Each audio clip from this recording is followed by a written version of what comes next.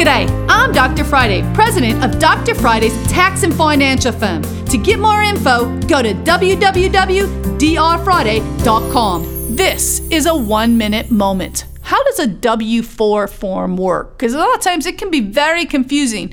In fact, I've always thought that maybe they should rethink the top section of it, because when it starts asking you, are you head of household? Do you do this? Do you do that?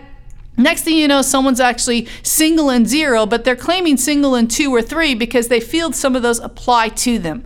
It's very simple as far as I'm concerned, especially though if you're a married couple and you're both making more than $50,000, $60,000, most likely one of you are going to have to claim married and 0, maybe the other one single and 0 to have enough withholding. Make sure you don't mess up on your withholdings.